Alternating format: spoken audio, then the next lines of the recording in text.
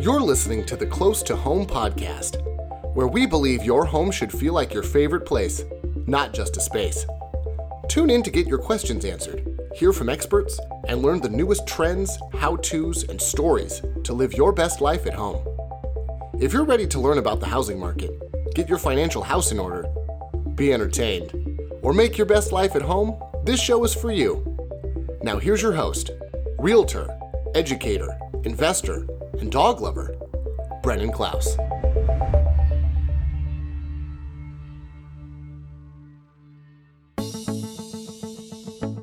Hello, everyone. Welcome to the Close to Home podcast. We're so excited to have you back today. I'm super excited because today I have joining me my neighbor, Hollis Rendelman, who is the owner and designer behind Hollis Rendelman Interiors. So super happy to have you here today, Hollis. How are you? Good. Thank you for having me. I'm excited to be here too. Of course. Yeah, super excited. Why don't we start by you telling the listeners a little bit about yourself, how you got into interior design, what your background is in, and how you ended up here today. Great. So I've been in the design world for a little over 10 years. I actually started my career in social service, social justice work, and then started school for interior design because I had been working as a retail manager and realized the power of changing a retail display with lighting and color, and suddenly things were flying off the shelf. And I was like, ooh, there is something to this. So went to school. I finished my master's in interior architecture and design in 2012. And my jobs at small firms and then a large local coffee company have been around commercial design. And I left my corporate job last summer to start my own business because I really wanted to actually focus on folks again. When you're designing for corporate America, you get some really great projects and really great resources, but often you're not actually connected to the people who are going to be in the space, either as employees or customers. And I really had gotten into design based on this belief that space really impacts how we feel. And, you know, that I truly believe it can be a reflection of what's going on for us internally. And if we change our space, it can actually help change what's going on for us internally. And so created my own company so that I could work much, much more closely with folks and design based on who they are, what they've done, where they want to go with their life. So yeah, absolutely. Yeah. I love that. I completely agree that you can change how you feel and operate based on how your space is. Totally. Yeah, it has such a big impact. Yeah. Totally. That's awesome. So how long have you been helping people do their own spatial design and sort of interiors for people? On and off for about, what year is it? 2020? For about 7 years. But I have really focused on it for the last about year. This is all I've done. And specifically, I mean, I love doing commercial projects now that COVID has happened. That's probably even less likely. But I really wanted to focus on working with folks in a residential situation, again, to kind of harness the power that space has for them. Yeah, absolutely. And so we have a lot of people who listen who are thinking about purchasing or have purchased or, are thinking about selling for the first time and maybe they're fixing up their house. So what do you recommend for those DIYers who are thinking about taking their home or their space to the next level? And how can they do that with the help of someone like you? Yeah, I definitely do custom projects, but I love working with folks who are doing DIY in part. So a lot of interior designers kind of have their signature style and you hire them because you want Hollis's style. And that's totally not how I operate. And one of the reasons I love working with DIYers is because, I worked with someone who just recently did her bedroom in this like very goth artsy way. And then someone else who did a mid-century modern with blue and orange office. And, so you get to see all these different styles. I had a woman who had this safari theme to her living room because she and her husband like to travel and go on safaris. So I love that part. But I think, design in general has become so forefront in our culture, and it's, to me, become a little cookie cutter, and people are very, they know they want their house to look good, but it doesn't necessarily mean they know the steps to get there. So I have what I call a design discovery session, where I come into someone's house for a couple hours, or in, this day and age, also Zoom. But so they have an idea of what they want to do, and I'm going to help them really make that a concrete plan. I'll help them if I worked with a family who wanted to turn their utility room into a bathroom. So helped them with coming up with what the best layout for that bathroom was going to be. Also code issues. Because it was their utility room, they had their electric panel in there, which you can't have by running water. So, they thought this was going to be a $3,000 project. Just moving their panel was going to be $3,000. So helping folks get a really clear plan, also all the information, so they know what they're tackling and really decide whether it's worth doing on their own or worth bringing in some professionals to help. So what I like to do, I come in for a couple of hours and I'll talk with them about what their vision is, help hone in on a much more specific plan. A lot of folks like to do DIY because that way they can kind of spread out the energy they're putting in and the money they're putting in. Mm-hmm. So how to help them clarify what are the best steps to do first. One, so they have a big impact, and two, so they're still inspired to keep going. Yeah. Because often when, we have a 3-month project, we kind of pitter out. And then after that 2 hours, I come home and put another couple hours into collecting all the information we talked about into a digital packet for them, but also like, here's the links, or here's the inspiration, or this rug might work really well, or did you consider, this toilet instead of that toilet, or whatever was relevant to their project. So they have, by the end of our time together, they have a very clear action plan and feel really confident in what they're going to do. Because I think while DIY is often because people want to save money, if they don't know the steps they're tackling, often it ends up being more expensive because they've made a mistake. Yeah, definitely. I've definitely seen that where someone gets into something and then they make a big mistake. And then they're like, so much more money. Yeah, which I do in all other aspects of my life, like, business side, but I want to help people on the design side. I want them to be able to take credit for what they've done and, get all the kudos. But I want them to make sure it's efficient and cost effective and that they're getting what they want. Yeah. So they get a plan out of that. And then what else should they expect? Like, you said you give them steps. Do you have designs drawn up, or like if they wanted to hire someone, could they just give them what you provide to them, or would they need more than that? So I definitely do I do kind of construction drawings. They're not stamped since I'm not a licensed architect, but so that would be kind of the next step if they wanted to go for custom work. But, for folks who are focused on doing DIY, I'll sketch up some plans, something that I can do in a couple hours rather than more time for something that's more detailed and more accurate. But so I'll sketch up ideas. I'll collect links. I have a couple handouts that I give folks after these sessions, about artwork or rugs or styling bookshelves, whatever might be relevant to their project. So like I said, I've done this for folks who have wanted to kind of DIY their own bathroom, bedrooms. Obviously, this spring has been a lot more focused on the home offices. Yeah, totally. Because again, often we don't have designated rooms for our home office. They have to double as a guest room or, something else. So how to help folks see how to prioritize all the things that need to be in there. And if you're using it, 4 or 5 days a week as a home office, that needs to be the priority over 7 nights as a guest room. So Yeah. Yeah, Um, absolutely. yeah. So helping with people with lighting and, the whole works of how to get a full design that works for them.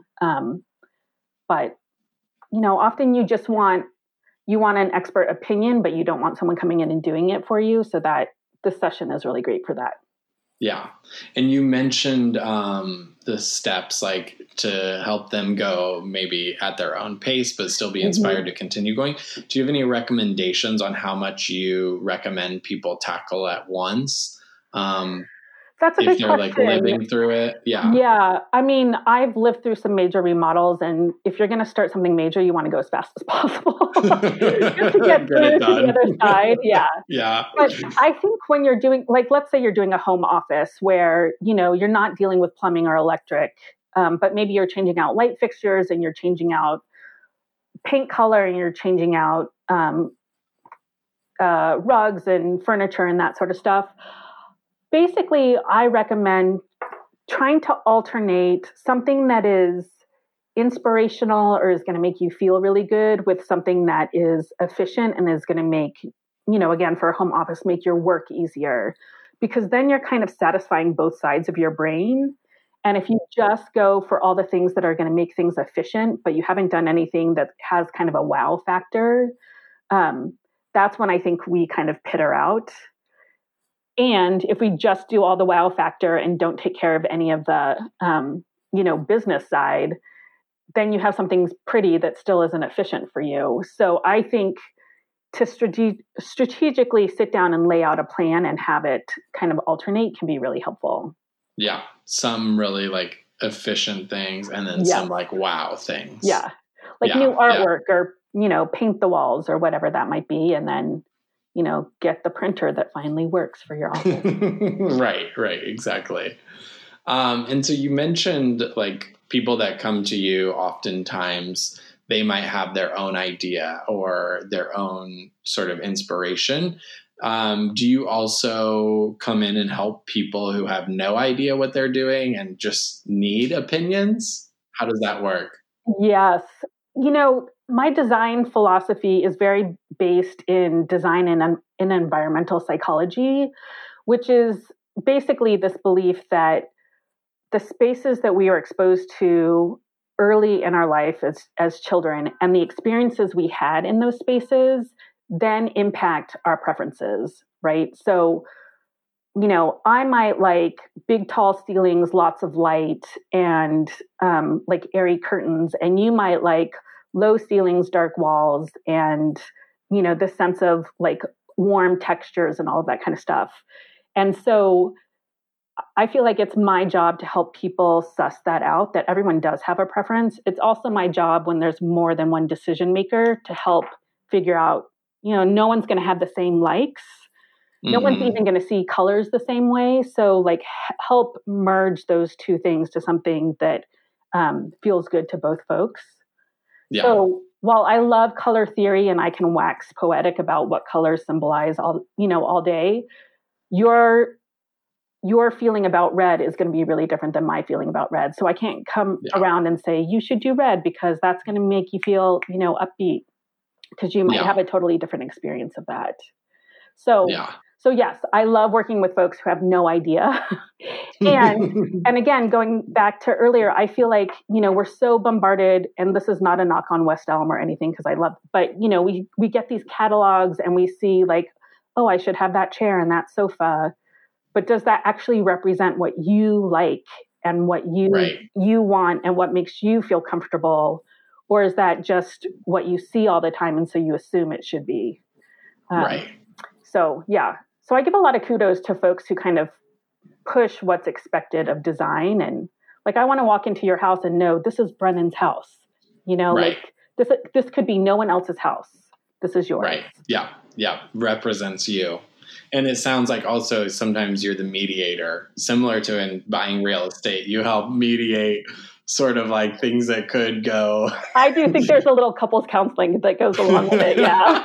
Well, homes are so important and feelings get so high so quickly. And it's important to help kind of, okay, you like this and you like this. How can we find something that you both like that overlaps? Right. Yeah, it's so important that you love where you are and that it makes you feel good. Yeah. So yeah, that's amazing. Okay, cool. Anything else you think that everyone should know about the design discovery session? Well, I'll just add, kind of going back to my philosophy, that the other piece that's really important to me is some of your listeners may be familiar with Maslow's hierarchy of needs, which is this inverted pyramid that basically says, you have to have security, which means food, water, and shelter. So obviously that's where you come in, right? Like, let's find the home that's going to stay standing, that's going to keep you from the elements. And then from there, we build to, the love and belonging, which is, I kind of see that as comfort, which is where almost everyone comes to me. I have never had a client not say they want a space to be comfortable, because obviously, like, that's what we want. So, but also, how are we going to feel connected to our family, to other people who are visiting? Right. How do we now feel connected to the bigger world in our homes, whether through Zoom or art or music or TV or whatever that is? And then what's interesting to me is the top of the pyramid. So that is self-actualization and self-transcendence. So what is it that you want to accomplish in your life? And honestly, how can we represent that in your space? So if you want to write a book, obviously you need a table and a place to write it. But what's interesting to me is, let's have you imagine you've written that book, it's wildly successful. What would your space look like then? And how can we have your space kind of manifest that aspiration for you? So are you looking at book titles that are inspirational? Are you looking at a image of where you're going to take your vacation when you publish? What are you going to have around yourself that's aspirational? And then self-transcendence, which I feel like now more than ever is important. How can we make your home a place that truly supports you to rest and rejuvenate, so you can go back out into the world and bring your best qualities, and make the world a better place? And all of us need a place to rest and recover in order to do that. So I think that's where I love talking to people. Like, obviously we want your home to be functional. Obviously we want it to be pretty. Obviously we want it to be comfortable, but how can we take it to a higher level? So again, it's super reflective of you, but also where you're going. Yeah, I love that. I love talking about Maslow's hierarchy. It applies to so much, but it's so amazing. Yeah. Yeah, it really is. And it's pertinent. And I think if not already, it has become more and more pertinent to people who maybe didn't know that it was. And now during COVID, know that it is. Absolutely. Yeah. Yeah. And now our home has to function on all of those levels, since we're not going to work and we're not going to restaurants in the same way that they just opened in Seattle. But, it has to serve so many roles now that we have to really look at all of those levels.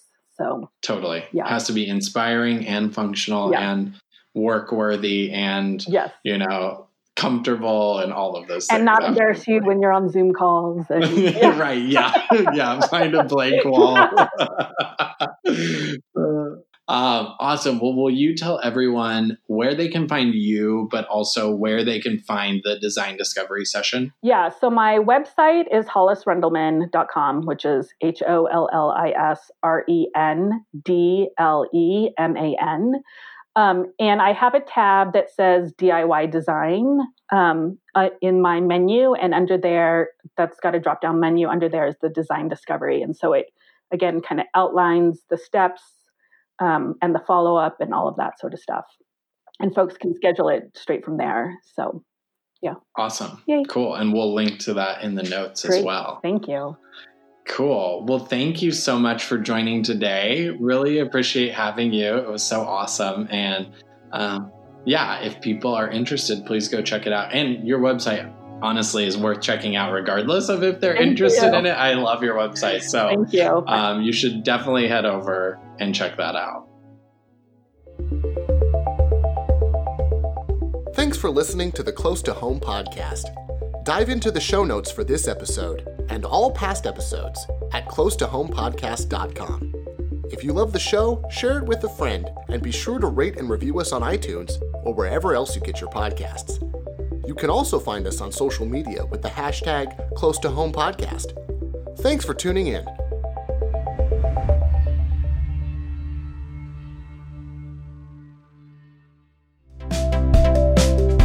Hey, it's Brennan. I'd love to get this podcast into the earbuds of other people just like you. Will you do me a favor and head over to Apple Podcasts right now and leave me a review? All you have to do is find that purple Apple Podcast app, go to Close to Home, and leave me a review. I'd really greatly appreciate it. Thanks for tuning in.